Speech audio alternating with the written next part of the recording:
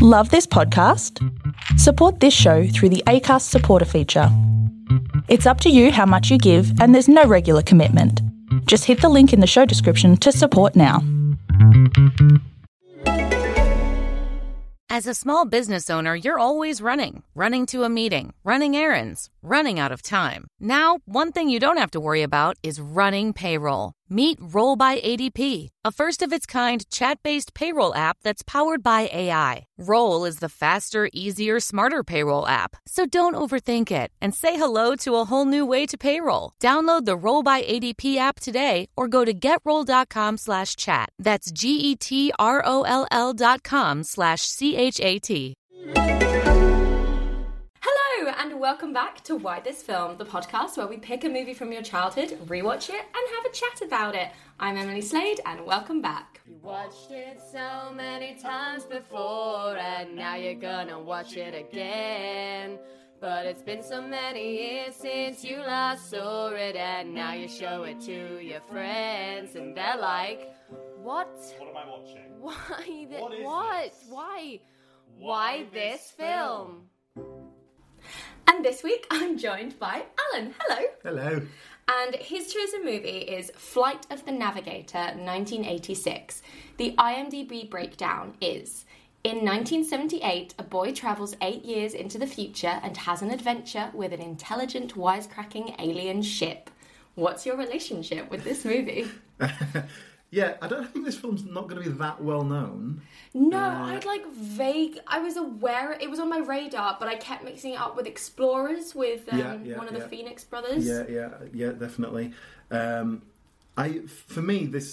picked this film specifically because I haven't watched it in so long. Right. And it's something I remember from my childhood. Me and my sister's a couple of years older, so we're quite close in age. And I don't remember ever watching it. It's not like, we had it on video, we watched it all the time. It's just something that's in our consciousness. I don't know. I'm not exactly sure why. I don't know where we watched it. We certainly didn't watch it at the cinema, we're not that old. But it must have just been on TV or something. Yeah. And I kind of picked it because I don't know anything about this film other than some very vague memories. Yeah. And I am a film guy, so that's quite unusual for me to have a film I don't know. And yet it's definitely still there in your brain, and you're like, this rings so hard of my childhood, and I have no idea why. And specific memories with my sister as well, like tying to her. But then there's nothing like, we always used to say this line or anything like that. There's quote it? No, there's no resonance at all. It's just this weird, vague memory, bonded memory. Yeah, which is why when this opportunity, I decided to go for it, because it was like the other things I was thinking about was like Labyrinth, which I know you've done before anyway. Yeah. But it's like I've seen that so many times, I know it, and so I was thinking like, I had no idea what this film is, but I definitely remember it. Yeah, as I say, it was like I was aware of its existence, but I knew absolutely nothing about it. I'd never seen it, and I'd never even seen like a weird old Nostalgia Critic review of it. Yeah, do you know what I mean? It's not even a cult favourite. I knew it existed, but other than that, nothing. And I didn't look anything up before I watched it, so I was pleasantly surprised with the plot. To be honest, because that gives everything away. But when you're watching it, not knowing what's going on, it actually becomes really good. Well, I also didn't read anything up about it before I watched it, but I made some notes. I wrote down before I started what I remembered of it. So I'll read that to you now because. So this is what I remembered before watching the film. Okay, so see how accurate I was. Young boy goes off in a big flying silver saucer thing. Yeah. Okay, so that's pretty basic. Sarah Jessica Parker is a tea lady that helps him escape from some kind of institution. Yes. Now, that's vague, but it's right, isn't it? She's not really a tea lady exactly, but that's how I remember. And I remembered it was her. And weirdly, that's my reference of Sarah Jessica Parker. Amazing. Believe it or not, I've never really watched Sex and the City. Me neither. Even though I'm obviously in the demographic. But absolutely. It's for you. What are you talking about? And other than she's in Ed Wood, isn't she, and stuff like that. Yeah, the odd thing, but that's my reference point for Sarah Jessica Parker. Is this weird little character in this thing. Then my next note was, I think the ship talks to him like Knight Rider, which is true. Yeah. But I couldn't really remember anything specific. And then I put, at the end, he comes back the same age, but his brother is 10 years older, which is actually that's basically the inciting incident. So I knew that happened. And then I put something to do with fireworks on a roof, which is correct. Yeah, so I remember very that. true. And the other thing that I decided not to write down because I decided it was ridiculous, and I'd made it up, was that Sarah Jessica Parker had a robot sidekick. But she does! And I thought, and I didn't write it down because I've mixed that up dream. with something. That's ridiculous. I'm thinking of Rocky 4 or something, Short Circuit. No, that's 100% accurate. So, it's a Disney movie. Well, kind of, yes. Disney bought the distribution rights for it. They didn't make it. Right, I was going to say, because it felt, especially in 1986, it felt a weird thing to be part of the Disney company. Yeah. And yet the like, came up immediately, and I was like, what the fuck? This is Disney. How have I never heard of it if it's Disney? Well, yeah, I mean, I got it on DVD, and there's no mention of Disney on the cover or anything like that. It's not sold as a Disney product. It's like vaguely on the poster here on IMDb. Yeah, it's basically what happened was I think they pitched it to Disney and they didn't want it, and then they made it with an independent production company. My first note, actually, when I was watching the film was, these are not big big name production companies. When those names come up at the beginning, it's like, who the hell is this? So there's one company that made it, and then a Norwegian company called Viking Films that put in some money as well as part of it. It was filmed in Norway. Oh, okay. I've read about all this afterwards. Yeah, I don't just have this information in my head. So then they made it, and Disney picked it up for distribution. So obviously saw enough in it. But it was after Michael Eisner took over Disney, and it was like one of the first things they picked up in that kind of era. Okay, in the sort of shit era of Disney before they started doing Beauty and the Beast. Before the Renaissance. Yeah, so I think this really falls into that kind of, we're just churning out crap. Kids films. Yeah, and like my sort of, not to skip ahead or anything, but my sort of overall feel after watching this, I was like, for the first 10 minutes, I was like, and then they're like, is that good? Was it? And then they're like, basically what happens, to sort of dive straight in, is like some shit happens, like nothing's happening, we're just establishing a fucking family, there's like a dog frisbee competition. What? America? Do you know what? No, I like, why do we not have more dog frisbee competitions? This looks like it'd be great spectator sport. Opening credits is just dogs catching frisbees for like 5 solid minutes. I was like, oh boy. It does give a nice moment because it pretends it's a flying saucer. It's like pretending as if it's a flying saucer thing, and then a dog comes up and grabs it. It's a nice little visual. If you went to the park and there was a dog frisbee competition going on, you'd sit there and watch it, wouldn't you? I mean, probably. Nice sunny day. Of course you would. Not gonna lie. But like, for this opening movie called Flight of the Navigator, which I had no idea what it was about, I was like, what is happening? And we established this horrific relationship between these two brothers where they like dick on each other all the time. He even says to him, "You'll never see your 9th birthday, I promise." I was like, wow, I never threatened to kill my sister. Like, oh, really? Jesus. I think that little argument between them, it's supposed to just create a bit of tension and all that, but it felt quite like this is the sort of thing a kid would just shout at, you know. Yeah, it's like I was like blurting it because I just watched 5 minutes of dogs catching frisbees, it actually ties in, and I had no idea what I was in store for, so I was like, what the fuck? But it all ties in very nicely. Like, it's ultimately a very charming movie. Like, it's very nice. And then this kid, as he's going to collect his brother in the woods, he's like, "Oh, Bruiser," which is the name of the dog, "I just don't know what I want out of life anymore." And I'm like, you're 10. You're fucking 10. Your biggest problem is that girl in the boat, Susie, who is a subplot that goes nowhere. Let's just establish it. He's 12, actually, so that's why he's interested in girls. 10-year-olds are interested in girls. I just, there's a whole setup as well where he's like spying on this girl on the boat, and you're like, oh, I wonder where this is going to go to. Maybe Sarah Jessica Parker is her as an adult, and then he meets up with her. Nothing. Just a bit of stalking. Establishing him as a bit of a, a little kid with little kid problems. Fair. But yeah, when he says, "I just don't know what I'm doing in my life anymore," I couldn't tell if it was sarcastic. Is it being? Is it him like? I don't know what that was trying to do. So he goes into the woods, and his brother like scares him, and then runs off. And he's like, for fuck's sake. And he gets distracted by, like, I don't even know what he was looking at. Nothing, really. But he's like, the budget couldn't give us anything to look at, but oh no. And then he falls into the ditch, and then he sort of wakes up, and it's sort of insinuated that it's been a while, like an hour maybe. Yeah, it's actually been 4 hours, but it's actually... and this is the thing, because I was like, oh my God, this fucking movie. And, like, it was going on, and he woke up, and he came back to his house, and then, like, this random old lady answered the door, not his mum. And I was suddenly like, oh, okay. Okay, something's What's happening. going on here, then?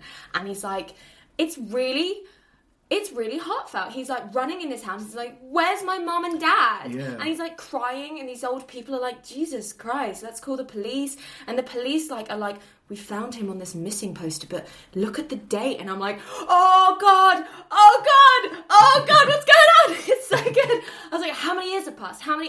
Where are they dead? Like, what's going on? Is this like the future? Or is it only like, oh God, what's going on? Have they moved out of the... Like, I was suddenly so... Because they'd taken this time to establish the family and all of these relationships, that I was like, nah, cross. But because they'd done that, it was now like in my being. You're doing all this like, oh, this crap. It's about 12 minutes. It's like that standard, like, before the inciting incident. But it's interesting your kind of excitement at that, and like the because I knew what it was. Yeah. Obviously, I thought it happened at the end, but as soon as he woke up, I was like, oh yeah, he goes back now, and it's like, and so when I was watching this, it wasn't exciting at all. It's interesting to see your reaction to that. I'm so glad I didn't even the IMDb thing. It takes all the mystery away, because I didn't have a clue what was going to happen, and I thought it was going to be about this fucking kid or whatever, and it was basically, But yeah, so basically he's travelled, and it's because we're seeing it from his point of view, and we're discovering things as he's discovering it. And that's very exciting, to be as trapped and as scared as this poor little boy that's like, where the fuck are my parents? And they're like, oh, they're here, and obviously they look different, like in Back to the Future. Like, they've got the future hair. This is another thing, because... I do like when he's running around the house, and there's this kind of older couple just like, oh, what's wrong with you, son? Yeah. And I like that. I like that this kid, the film's not afraid to make him a kid. Yeah. Like, he is 12 years old, but he's in that period where you're like, you want to be an adult, but you're not. But you're not, And, you know, that's a scary situation. You're going to sit on the floor and cry. But I think in a lot of films, you get the prodigious kid who's just so much smarter and and it's just like, well, I guess I got to figure out what's going on. But he just sits on the floor and sobs. And I was like, oh my God. And it made me incredibly empathetic. I was like, fucking hell, I would not be okay in that situation. And he's not. But then when we have the reunion with the parents, the police take him to where his parents now live. And he kind of runs up to them, and then but there's that moment where he's like, oh, no, hang on. He notices that it looked wrong, and I didn't like that, because... Like, they didn't look that much different. It just looked like maybe they hadn't had a good night's sleep. When you consider that, like, the last... He thinks no time has passed. He thinks it's been, like, 5 minutes. And suddenly they're like haggard looking, and their hair... They're not haggard looking. They're about 42. Trying to look haggard. Because they've also been parents that have lost the child. had a presumed dead child for 8 years. But I guess my problem is they don't look that haggard to me when I was watching it. And but also, like, I think it just needed more of a moment where they have a big reunion and like, oh yeah, like they don't look at him, which is much more obvious, and go, what the fuck? This kid isn't 16. This is how we. And they just hug him because it's like, it doesn't matter. It doesn't, and none of that matters because our son is back. Yeah. And I think that's kind of what he should be having, because, all right, in his head it's only been a few hours, but he's been at the police station, he's totally scared. It's true. So just have that moment where they're hugging and stuff, but then have they step back and they go, how is this possible? And he goes, what do you mean? What's happened to your hair? Why are you bald? Yeah. Or have something more obvious, like the dad's like totally bald, or, you know, something a little bit more I know what you mean. I found, because I was very much through the eyes of a child at this point, and I was like, that is the scariest thing ever. Because especially as an adult, you're like, my God, you've missed out on all these years with your family, and like they've been through trauma that now you're gonna have to, like, it's just so many things running in my brain that I was like, this is terrifying. And everyone's just a bit like, oh God, what's going on? He's back. That's amazing. That's overwhelming. I'm gonna ignore the fact that he's definitely still like 12 years old, and he's like, Uncanny Valley, who are these strange people? But they're kind of like, I guess they're my parents, but also, like, everything's so weird. Are they my parents? Are they, like, alien parent? Like, what the fuck is going on? He whisks off to the hospital, and then I thought the best reveal was the, like, the silhouetted, shadowy figure in the doorway, and he's like, "Where's my brother?" And they're like, "He's right here." He's like, "That's not my brother," because he's obviously like 17 now. This kid that was like 7 is now like an old teenager. Yeah. And oh, it's so sweet. He walks in and he's just like, "Hey, dude," and I was like, "This is so sad." Not to sort of give too much away straight away, but I think I like a lot of the concepts in this film. I don't think they're very well done. I would agree with that. It's like the writing isn't particularly good. Like that scene, for example, where the brother comes in, it's like they could make so much more of it. It's just like I don't know. It's just everything feels thrown away. Yeah. And actually, there's very little in the way of plot in the whole film.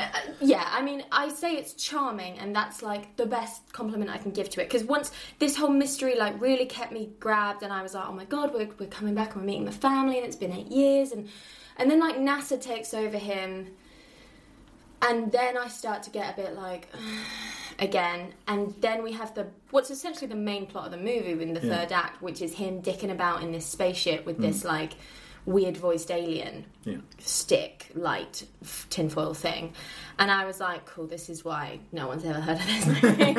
It's really fucking boring and dumb. Yeah, but like you're right, there's some really fascinating ideas that start off being done really well, because like I think the actors are doing their best with what they've been given, and it's a really interesting concept, and the mystery is unravelled so well if you don't know that that's the plot. Yeah. If I knew, I'd be like, get on with it. We all know that he's gone 8 years in the future. Yeah. I think that's kind of what I had with it. Yeah. Because I've seen it before, or at least remembered enough about it. But yeah, just quickly about the actors. So the parents are kind of... I recognise them. I mean, one of them is... So the mother is Veronica Cartwright, who I know from Alien, but she's in sort of all sorts of things. A very famous actor. Yeah. And then the father is Cliff DeYoung, who... It was like one of those faces like, yeah, I know him from something. And I looked up his IMDb, and there was like 5 things that I've definitely seen with him in. But I was just like, can't remember him specifically in anything, but it's just one of those faces. It's just sort of everywhere. So it's a good sort of solid, kind of dependable cast in that sense. Yeah. The little kid is okay. Like, the little kid didn't go on to do anything much else, so... No. But he delivers. Like, there's a moment where he's, with the parents, and the NASA people are sort of like, they're going to take him away, and he's crying, and he doesn't want to be taken away. Yeah. Really nice moments. But yeah, ultimately, I think, if anything, the writing has let him down there, because it's just so much of it is kind of vacuous and it's superficial, I guess. It's like they were someone had some really good ideas and they took it into the meeting and they were like, yeah, great, just like, yeah, we'll take your first draft. And he was like, are you sure? Because I can work on this a bit more. And they were like, that's for kids. Kids don't care. Yeah. And I think if you were a kid and you were watching it, you could be entertained. But, I mean, you put it against other kids' stuff. I mean, like anything that's coming out of the Pixar studios, anything like that has themes and, like, importance and groundbreaking stuff attached to it. This is a Sunday night, 4 p.m., and it's not even a good Sunday night, 4 p.m. Like, again, you put it up against, like, other stuff that was coming out at that time that was live action, like Labyrinth or, like, anything like Neverending Story, The Goonies. Yeah. It's still not as good as that stuff because it's like 3 acts. There's, like, a time travel thing where he's reunited with his family that they don't really make the most of. There's dicking about in the spaceship with the alien and the stupid jokes there.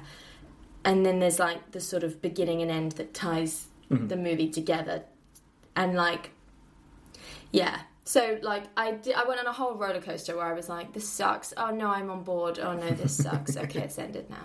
But that's what I think. I think it's nice ideas there, but the ship. No, we'll come on to that later. I was going to talk about the actor. So basically, what happens is the secret government guys, who are NASA in this case, you know,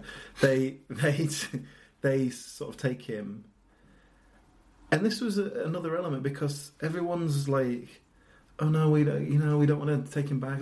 It didn't feel like we got the importance of this kid has not aged in 8 years. Like that is a physical impossibility. Like we are we are investigating new realms of science here because this Yeah. is not possible. The closest we got to it was when he's talking to his brother. He was like, "I'm scared," and he's like, "I know, but we'll figure it out."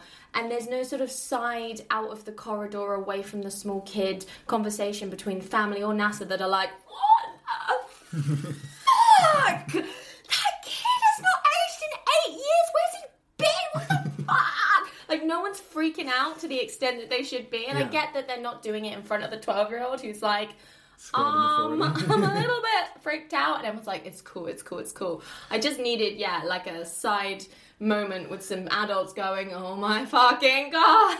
But also, the whole thing is like basically the plot of the film is like he wants to go back to his family and get out of this NASA base. Yeah. That's kind of where his journey is. But the problem with that is it's like, I appreciate he wants to be out of this institution and they don't explain things to him very well. Like, it's keeping him in the dark too much. But like, everybody else in the world is going to be going, "Yeah, no, we need to do some tests on this kid." Yeah. Like, even the parents must be going, maybe the best place for him is over there. Like, they should let us be there with him. We can be... Yeah. But like, this kid needs to be tested because something weird Because is going on. it's very scary. And like, for a lot of the movie, I was like, "Oh, it's Disney, so I'm sure it'll be all right in the end." But there was a point where it just kept dragging that I was like, fucking hell, this kid is never getting back to 1976. Like, Jesus, he's just going to be in this lab his entire life. And that's what the kid thinks. And like, so the spaceship starts to talk to him. And I didn't understand that either. I didn't really get the sort of relationship between him and the spaceship. I still can't tell you where he was for 8 years. I mean, he travelled in light speed, which is like Narnia. So if you're out in space for 4 hours, it's actually been 8 years. And shit like that. And like, the spaceship's not threatening. I thought the aliens were going to be evil, but like, they're not. And he's the navigator of the ship, which is what I got from the title of the movie. Yeah. Other than that, I can't tell you what the fuck happened. Well, I can kind of explain the time dilation thing to you, but it doesn't really work in this context. Basically, the idea is that the faster your speed of light, time slows down. Yeah, Closer no, you are to the speed of light. I But- sort of got the concept, but I don't... Because he couldn't remember and we never have flashbacks of where he's been or what he was up to. Was he Ender's gaming in space? Was he out fighting a war? Was he out piloting a ship? Like, what was he doing for those 8 years? Or did he just Well, make no, contact? for him, the 8 years haven't passed. That's the point. No, I know, but like, why have 8 years passed? Like, what was happening in the ditch? Like, what made contact with him? What like, do you know what I mean? Like, what happened when he fell into the ditch and then woke up 8 years later? What happened in that time?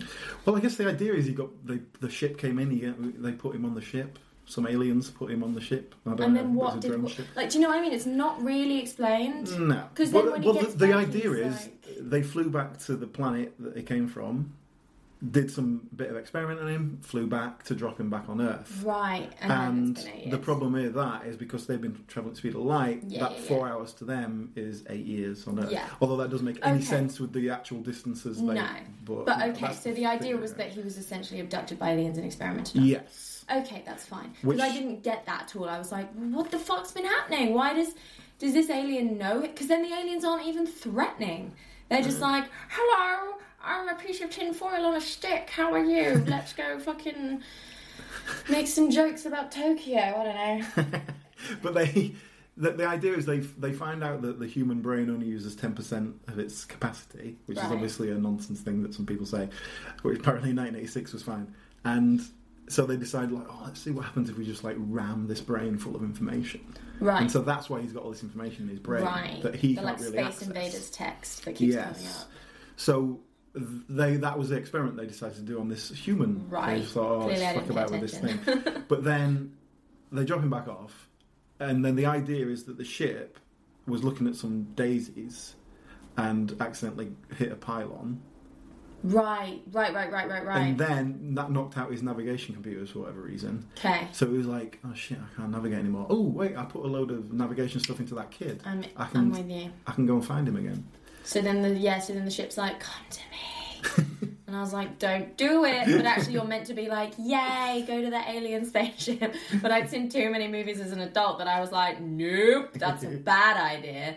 But he does, he escapes thanks to Sarah Jessica Parker's robot friend. Yeah, that's the thing. Okay, so yeah, he's in this institution, He's been in there for about 3 minutes when Sarah Jessica Parker turns up. So they don't even have like a montage of him being bored or anything like that. Sarah Jessica Parker turns up and she's like, "Oh yeah, I brought you a cup of tea," and "Oh look, I've got this robot with me." Yeah, she has a robot for no reason. Just to slow her down. Literally, no reason whatsoever. It's just this big like trash compactor robot that's like, "Pardon me, coming through." And that's how it announces itself. And then it's like, "Goodbye." And you're like, wow, okay. And it's not like a cool design robot. No, it's basically a box with a flashing light on it. And Sarah Jessica Parker's there being kind of creepy. She's like 20. Yeah, she's obviously supposed to be young. They describe her as an intern at one point. Yeah, she's like a So she's probably like a tempy college intern. age, I guess. Yeah. And she's like, "You're cute. Has a girl ever told you that before?" And it's like, he's 12. Yes. And it's not like he's 12, but like he's wise beyond his years and like and he's very cool. He's just a pretty stunned. He's 12. And they have to have the whole thing. I didn't mind it because I was still kind of on board with this point where it's like, why isn't Starksy and Hutch on anymore? Are you kidding? They cancelled that show years ago. Well, what is this? You've never seen a music video before? Oh my gosh, it's been 8 years. Look how much has changed. Do they still do Coca-Cola? Well, that depends. Do you want all these flavors of Coca-Cola? And I was like, I get it. We're in the future. You can stop now. But that's it. It's like this. Surely not that much has changed since 1976 and 1980, whatever. But it's the classic sort of fish out of water stuff. But yeah, they can't really just do it because it's only like, been 8 years. Exactly. It They like work. just sort of slip it in there to be like, trope, tick. But that's it. The best they can come up with is that Starsky and Hutch has gone off. Yeah, like and that's music the big. videos That's are the a thing major now. change. Yeah, MTV is probably the biggest new thing. And Twisted Sister is a male pop group, and he's like, huh? Gender politics have sure changed. I was like, I get what we're doing, but like, it's like you don't even want to be doing this. Yeah, like, it was like you real could've- token stuff, wasn't it? Yeah. It's very funny. He doesn't even get his McDonald's that he asks for. Yeah, and I assume the company was vaguely sponsored by Coca-Cola, because that's in there a lot. maybe there was some Like, sort of they got have a some cash conversation about it. She talks about the different flavours. Then when they go to that stupid fucking place that we're definitely going to have to talk about, where he's mistaken as a tourist attraction. Yeah, the guy's drinking Coke. The guy's drinking Coke, and there's like a Coca-Cola poster on the window behind him. And so I was like, what? 'Cause I don't know, yeah. Can you put it in your movie if you don't have licensing rights from Coca-Cola? I don't know about that, but you can certainly, do sponsorship. What's it called? Product placement. Yeah. Very popular. It looked like Michael Bay-esque product placement. Maybe not in 1986. No, probably, if anything, it was more prevalent then. Yeah, true. But yeah, so Sarah Jessica Parker's there. Yeah, and she's sort of fine, but she's kind of, Sex and the City. She's I've had a lot of pre-Sex and the City Sarah Jessica Parker lately. Have you? It's it's funny when she was in Hocus Pocus, being completely batshit crazy. She's in this, being kind of weird. I don't know anything about Sarah Jessica Parker. I've never seen Sex and the City. I knew her from Mars Attacks. That's what I knew her from. Oh, yeah. And even then, I didn't really know her. But I know the backlash of Sex and the City about how the TV show is so big and beloved, and then the movies were so not. Yeah. And yeah, just all of her red carpet disasters were always big in magazines and stuff. I don't know. And yet she's here in the 80s, having a fairly decent acting career in a lot of kids' movies as well. She's fascinating. I'm going to Google her a lot when this is over. Yeah, I don't know who she is, really. what she is, I guess. Wasn't she in a Matthew McConaughey-driven romantic comedy? They were the two Failure principals. to Launch, I think it was Is that the one called. it was? She's just had... I don't think she's had to have a day job the whole time that she's been an actor. She seems like she's had a very successfully solid career. So, good on her. I just never knew about her. Do you know what I mean? She was just never on my radar. She's never quite made as someone to care a about. real big splash, and then But she has, once you're in Sex TV, and the City exactly. was huge. But TV is a slightly different world, and also when that started, which was 2004, something like that. Yeah, something like that. That was TV was still TV's a much bigger thing now than it was 15 years ago. I imagine that was one of the first big shows. Yeah, like The Sopranos was on by then, The Wire was on. The Wire was never that big, it was just very acclaimed. But yeah, that's when TV was a bit of a renaissance, and I guess Sex and the City was part of that. Good for you, Sarah Jessica Parker. Okay, so we're on the Sarah Jessica Parker train. We're all on board. With her purple hair and a fucking robot. So yeah, but she's actually quite a small part in the film. She facilitates him getting out, basically. Again, she doesn't even help him escape. The robot comes by itself. Yes. She's not even there when that happens. And that whole scene is so lacking in tension. There's a scene where he gets in the robot, and the robot basically drives him to the spaceship, which is on the other side of the, whatever, NASA base. And it's like there's some music on it, but the music doesn't work to build up tension. And like he passes a security guard, and he's like looking through a little slit, and then he passes something else, and it's like... But there was no tension. It was just like watching someone on a journey. Like, But and it just needed to be that moment where someone stopped it, or it just needed some tension. Or, have Sarah Jessica Parker walking with them, and they're like, why you need to go there? I'm delivering the mail for this. Yeah, exactly. Do you know what? Give me something. It was again, I think it's because they decided that this movie was going to be about a kid and his, like, robot friend flying around the country. And that's... sort of what they were like, yeah, okay, fuck all of that, let's get to this bit. Yeah, okay, fuck it, you just need to get to the spaceship. Yeah, he's on the spaceship now! We can use our special effects. Well, just speaking of that, so I think the film, like, there's a lot of bits there that the film doesn't get. It doesn't get everything out of the situation that it's created. And I think that's partly down to the direction. Like, so that scene, for example, like, just even as it's filmed, put some better music on it, just have a bit more interaction with it. Like, the way you edit it, like, the direction of that could be so much better. Yeah. But do you know who the director is? No. So this is the guy who is, what's his name? Let me say it. So the guy is Randall Kleiser, who directed Grease. And things like... Honey, I Shrunk the Kids. Oh my god, that's meant to be like a classic. Like some pretty good. Oh, like, fucking the 80s Blue stuff. Lagoon. Blue Lagoon, absolute classic. Holy shit!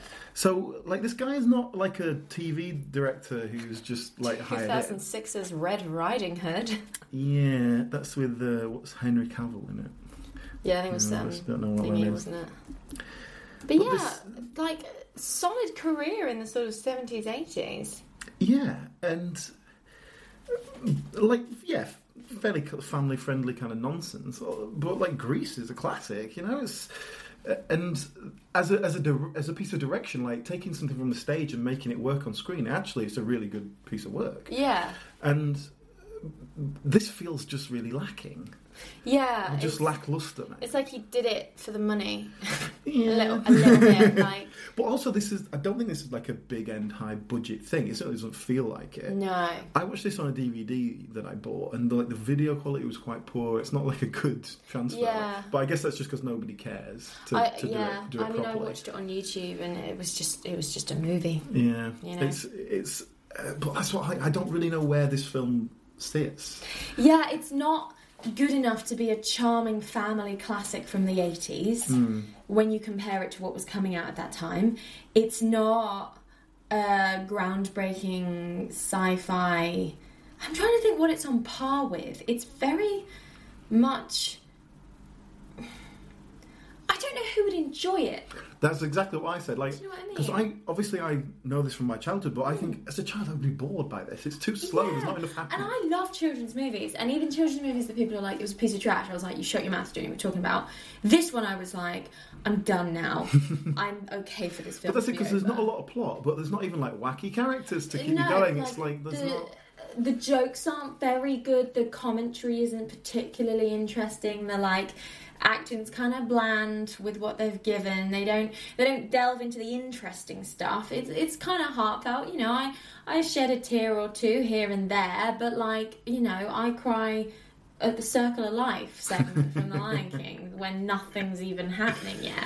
Yeah, and the emotional stuff is kind of just thrown away a bit too much. It's not dealt with. I could apply more emotion to it. So again, to sort of skip to the end.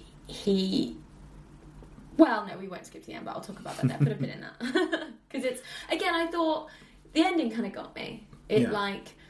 Because he's doing these wacky adventures with this fucking spaceship, and we'll go into more detail about that.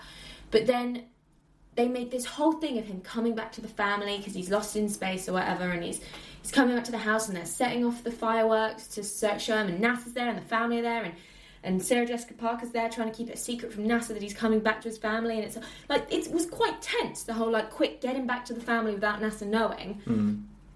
And then he arrives, and I was like, cool, brilliant, end of the movie. And then he, like, steps out of the spaceship, and then he's like, no, this isn't my home.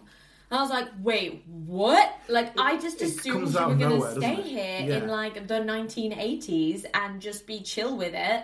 But it makes sense for him to actually want to go back in time, because they do set that up. It's like, the reason we didn't put you back in your normal time is because you would have been vaporized. So I was like, cool, that writes that off. Guess we're staying in the 80s then. But the problem with that, the problem with that is that emotional turn from him is not set up. He's not like he's always going, no, I just want to go back to where I belong. I just want to go back. And that's why I think I was so surprised by it, because I was like, oh, okay. And we haven't really had enough time with him and his family. Like, if we had a little montage of him spending 3 months with his family, and he realises he doesn't fit in, he tries to go back to school and he can't fit, something like that makes him go, I have to go back.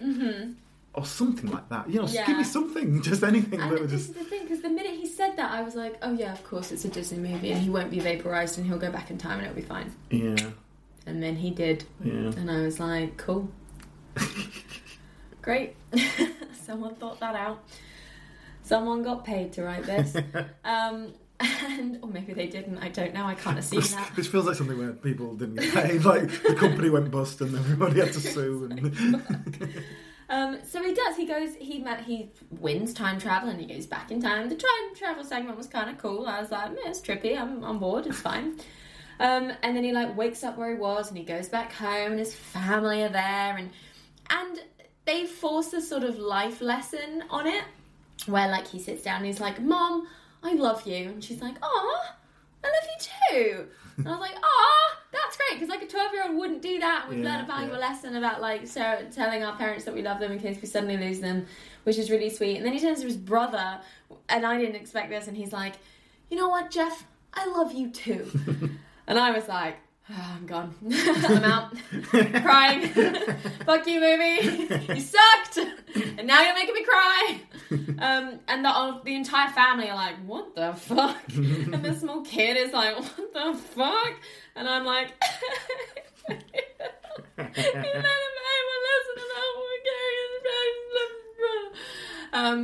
yeah, I thought that was really sweet.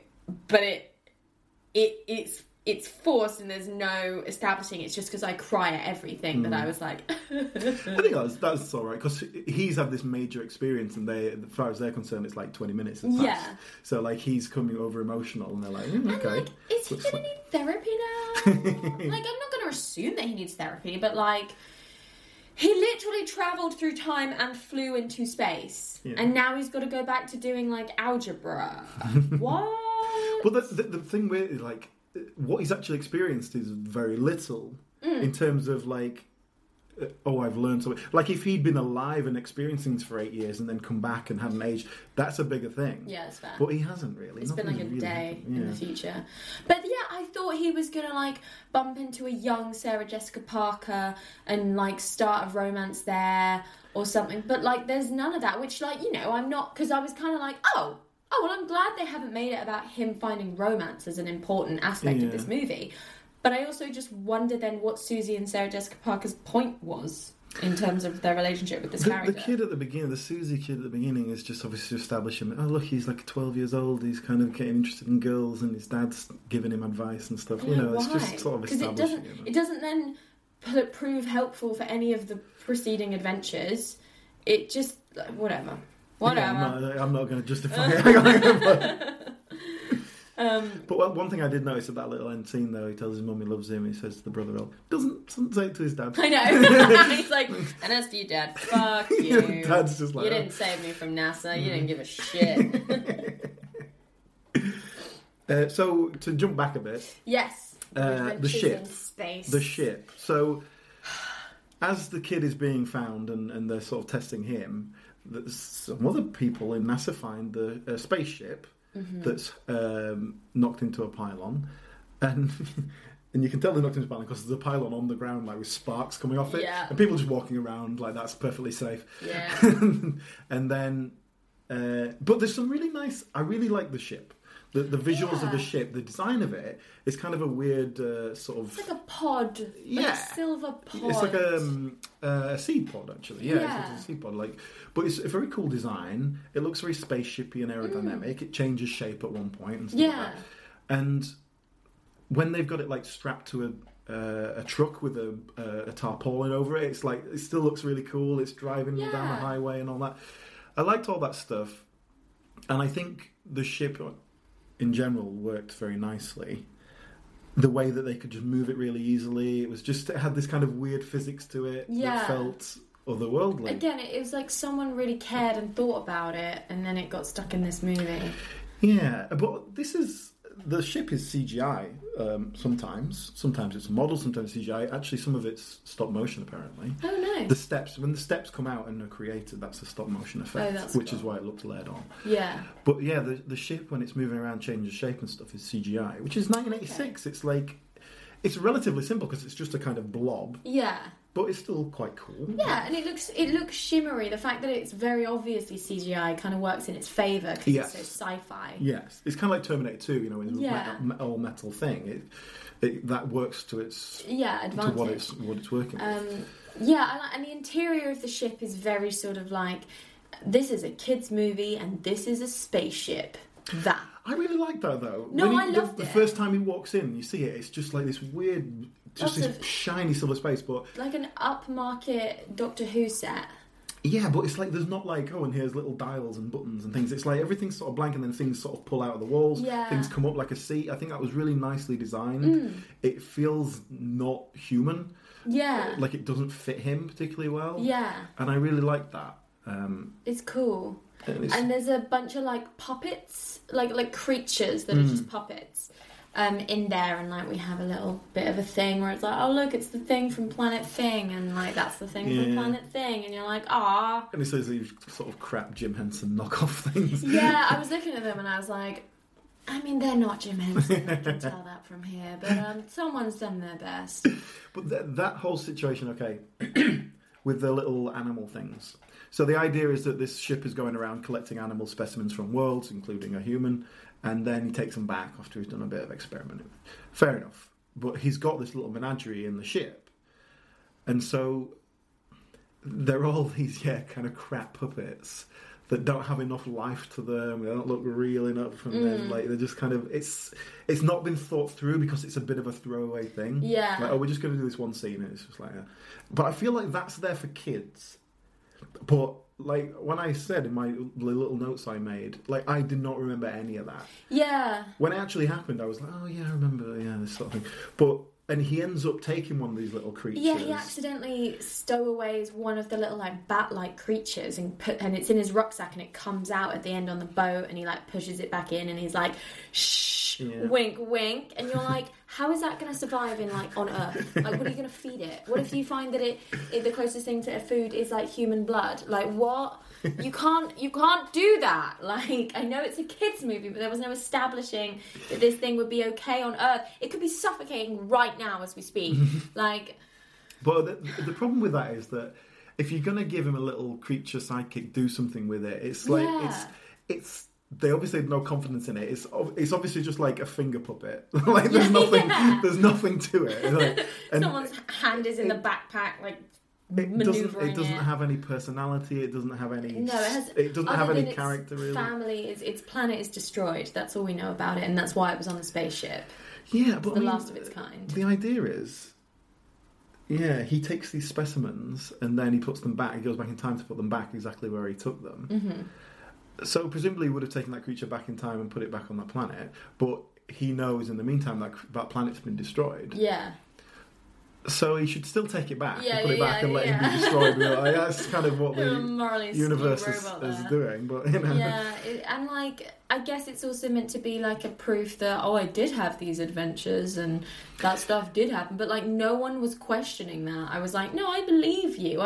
I've watched you. Yeah. And like... But again, it's just one of those things. It feels like they're ticking some boxes here. Like, and there's a little weird creature puppet thing. Yeah, he has something at the end. Yeah. It feels really like not very well thought through. Yeah, like someone wanted to make a kids movie. Yeah. And like, I thought maybe it was based on a book, but then there's not enough information in the movie for it to have come from any source that I'm aware of, unless it was like a 4-page picture book. Yeah, exactly. Because there's very little stringing it together. Why do we open at a dog frisbee competition? Do you know what I mean? Like, because then the dog doesn't come with him on his adventures. So why? It's like the pig in Moana. The pig was such a big thing on the build-up to watching Moana, and then everyone went to see Moana, and the pig stayed on the beach, and the chicken went with her, and everyone was like, "What the fuck? Where's the pig?" Like, do you know what I mean? It's like, why have you bothered to establish this character to then leave it behind for the like crux of the adventure? Fucking what? Dog the pig was too smart. See, the thing is, Disney Pixar, they love animals that are stupid and like have but pointing the wrong direction. Push the chicken, like Spider Pig. Don't push the pig. Do you know what I mean? Like, get everyone pumped for the chicken, so we're ready to go on this chicken adventure. Not the pig that's in all the marketing. I'm not sure you fully understood the point of Moana. The main character was the chicken's Moana, right? In Back to Flight of the Navigator, the kid basically, about the halfway point in the film, it's a pretty simple hour-and-a-half film, about the halfway point is when he gets to the ship. So... This movie lasted my entire life. I was like, it's only an hour and a half. Like 9 hours later, I was like, ah. See, that's part of it. You lost time. You said, So, yeah, he gets on board the ship. They can't open the ship, but it opens for him. He goes on. It's quite a cool visual. And then it all kicks off because the ship, this little robot ship thing, which actually I think is, again, the good design of the ship. The little... Yeah. Basically, it's a light on a lever thing that has enough foil, but it's good emotion to it, like little things on it that move. The eye, it's like an eye that's blinking and stuff. It actually does create a lot of character. Good bit of puppeteering. It has a personality. It's well voiced. Well, the voice at first, it's a robot voice, and it's like it doesn't have much personality, but in that kind of this is logical, Captain, kind of way. So it works. The kid can't get him to agree with things, and like, I do not understand this concept of secret. Yeah. And, what do you mean, promise? What is laughing? What is this thing you call love? And so it has that bit, and then when they fuse mind meld to get the star charts out of his brain or whatever, then he has a personality because he's picked up human nature from this kid. And so he changes. I think, again, that's a really good concept. It's perhaps something you needed to have the robot thing in the second act, and then he becomes that in the third rather than halfway through or whatever. Yeah. But I think that's a nice concept that never quite comes to everything it should be. Again, it feels like a film that's not... It needs to target certain areas more. Like, this whole bit here, you can get rid of that. It's boring. Yeah. Do this bit. Yeah. Like, a kid on a spaceship adventure, great. Yeah, and then, everyone's on board with that. But, like, with this, like, new personalised robot for, like, 10, 15 minutes. Yeah. Just flying around. He's learning, like, human catchphrases. Learning what going for a piss is. Yeah. Like... But then they never even, like... Never quite make anything like that. It's like in Terminator 2 where it's like he's learning like how to smile and all that. Like, it's just like they never quite do it. It's like they never... Yeah. It's just this kind of weird hodgepodge of stuff. And the computer is voiced by Paul Rubens, who is probably the most famous member of the cast, actually. But he was Pee-wee, of course, in the 80s. Like, that's what he was known for. Randall Kleisler, the director of this film, directed a Pee-wee film 2 years later. So I think... he was already established as that character at that point, and they must have known each other.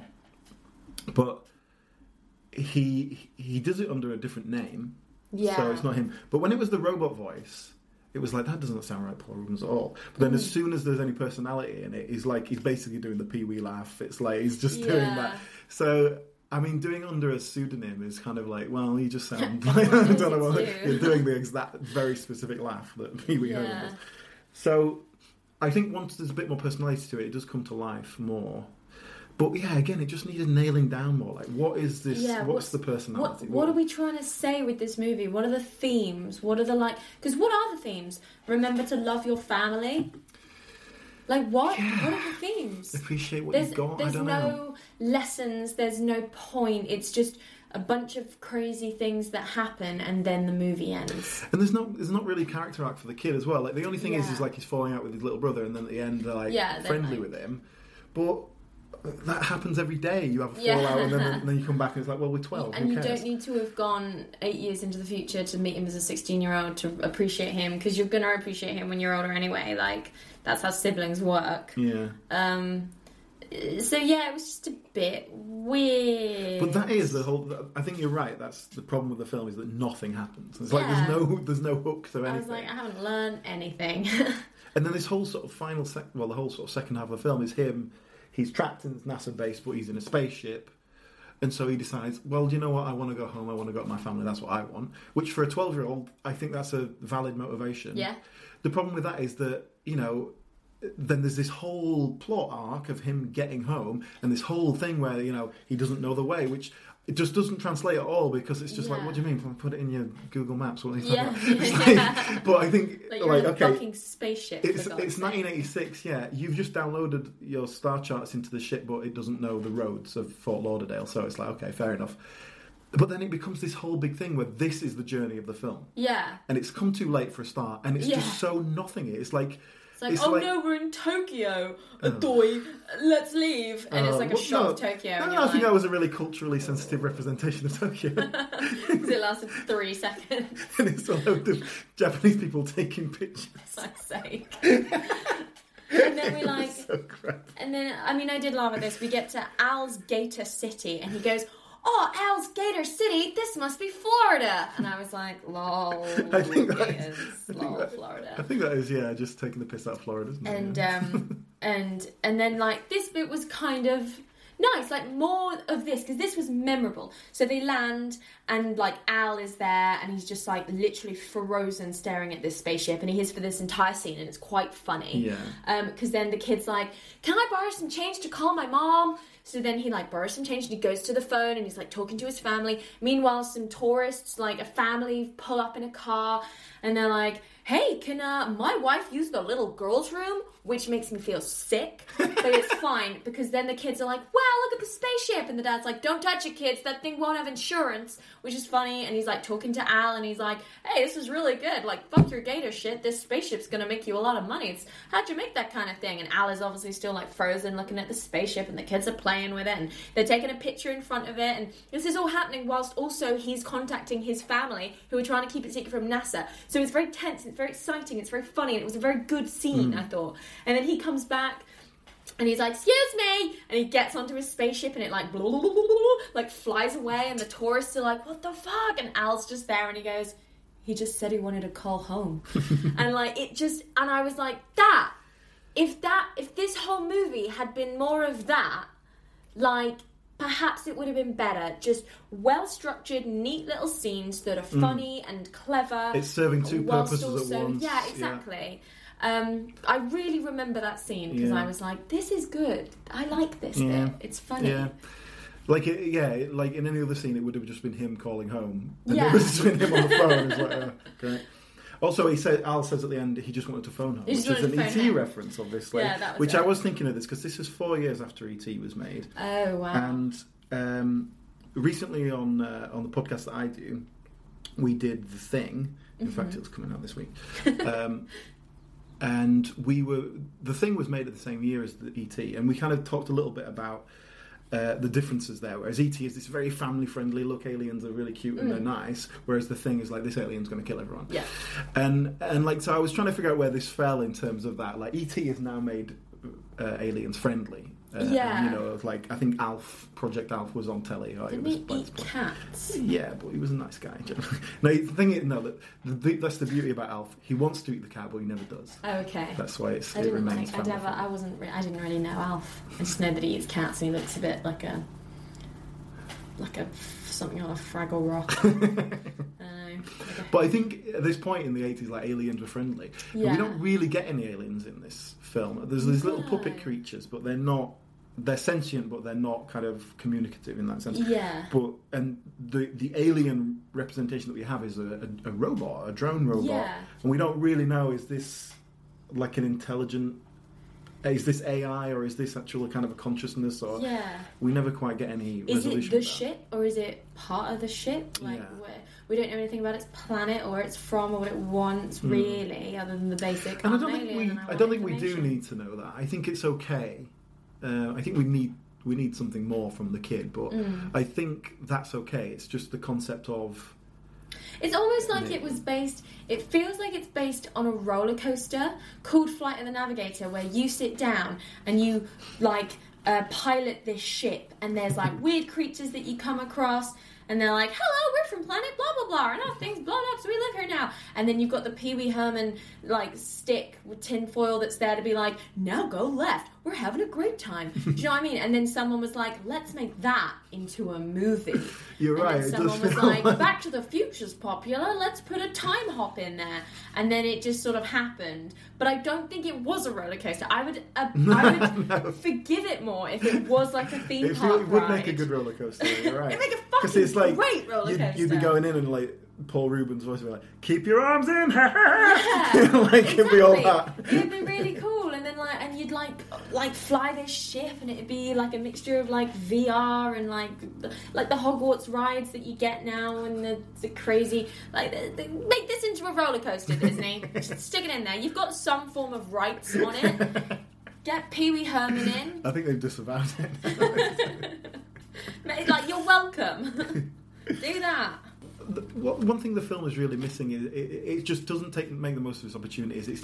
There's so much elements where you could have fun with it, or, you know, some more personality in. And the kid at the centre of it is kind of a nice little kid, but if anything, is a bit too real. A kid.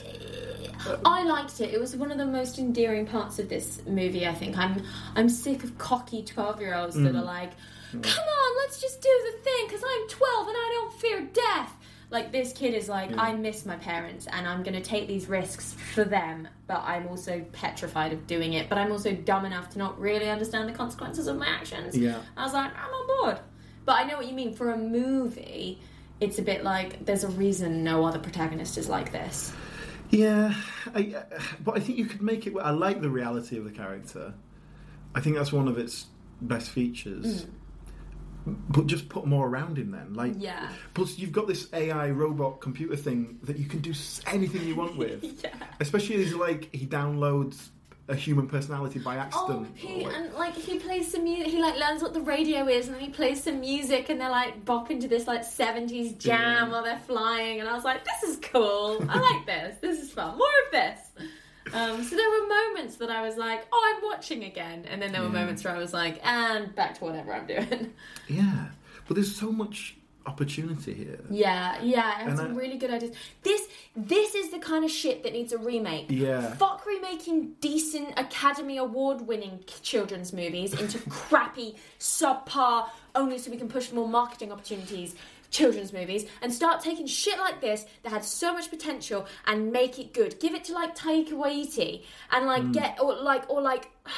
get fucking James Cameron to produce it, so there's a lot of money behind it, so then you can do something cool with it. And like, do you know what I mean? Like, remake this shit. Stop remaking the fucking Lion King. Stop it. You're welcome again. Like, isn't space coming back into fashion? I don't fucking know. And nostalgia's in fashion, so, like, they'll lap it up. Oh, it was originally a 1986 movie. Brilliant. That's all they need to know, and they'll go and see it. Like, and it will be better. That's the trouble now, though. You would have to go back in time further. Like, you'd start it in the 80s. But then he would wake up in, like, modern times. He's been gone for 30 years. Oh, no.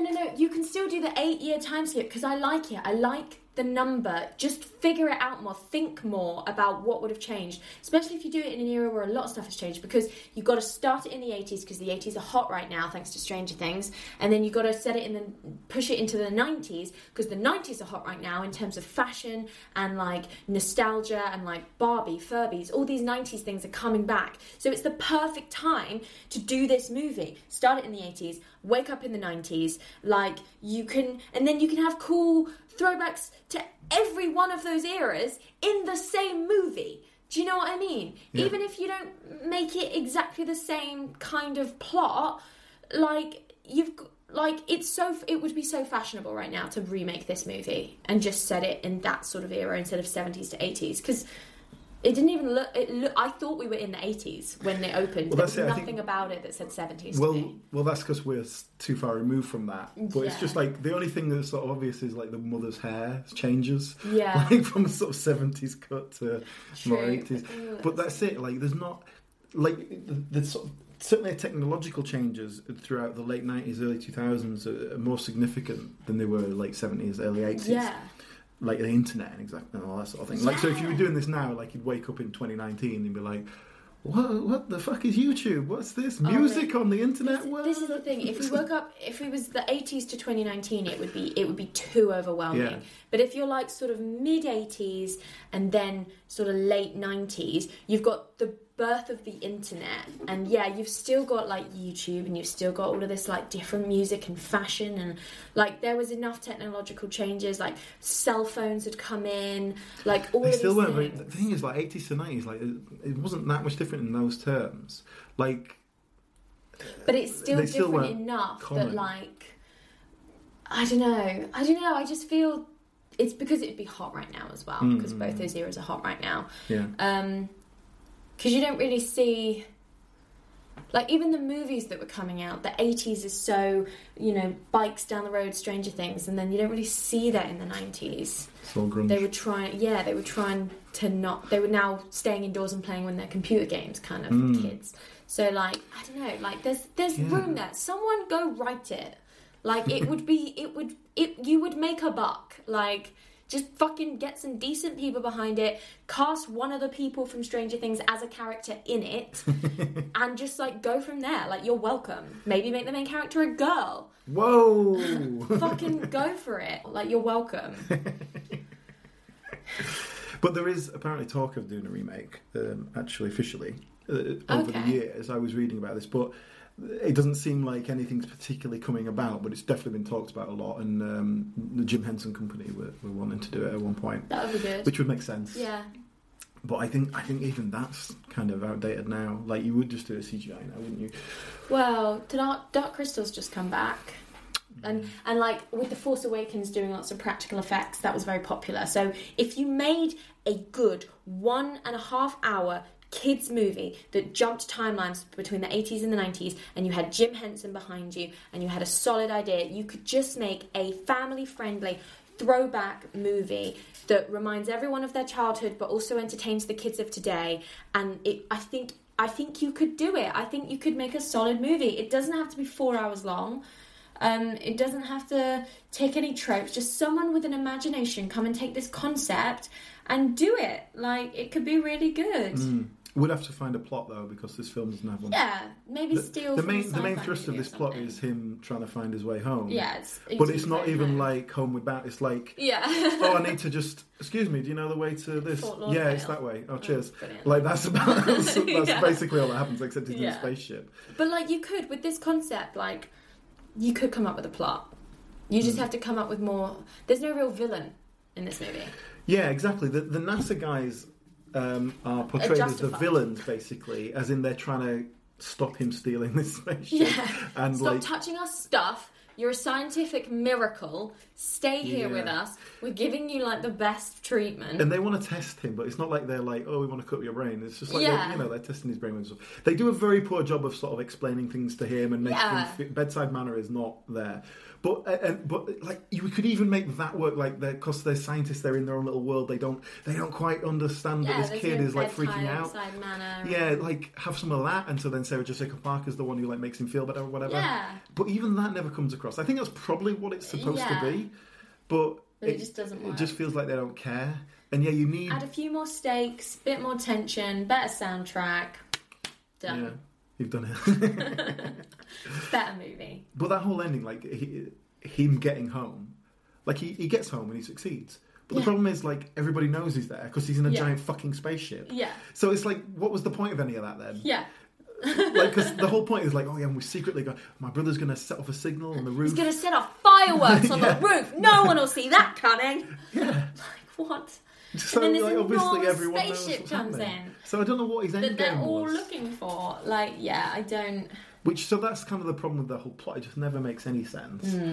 Because the spaceship's personality is informed by his brain.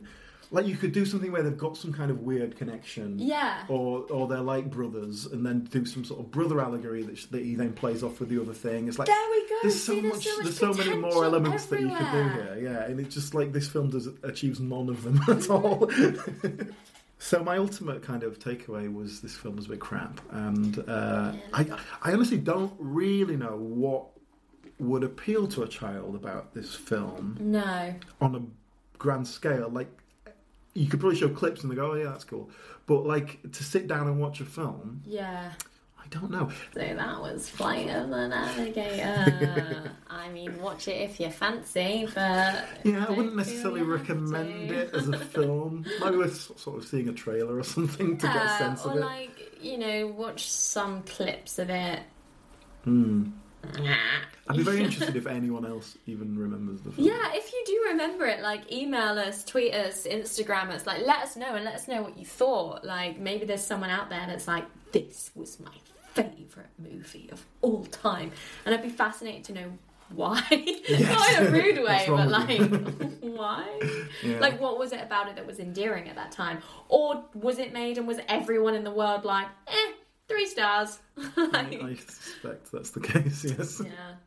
Well, thank you for coming on and picking a movie that, like, was actually took some thought, because I was like, oh, this isn't good. Now I have to, like, think about it and I can't just gush. But yeah, do you want to plug your podcast? Yes. So I do a podcast called Diminishing Returns. It's hosted by me and another guy called Sol, and we have guests as well, and you are being on our show. So Yes. you are going to be on our show talking about Charlie's Angels. Hell yeah. The episode will come out on the 11th of November. Nice. I don't know if that's... I don't know if when this is episode is coming going out. out after that, so it might already be available.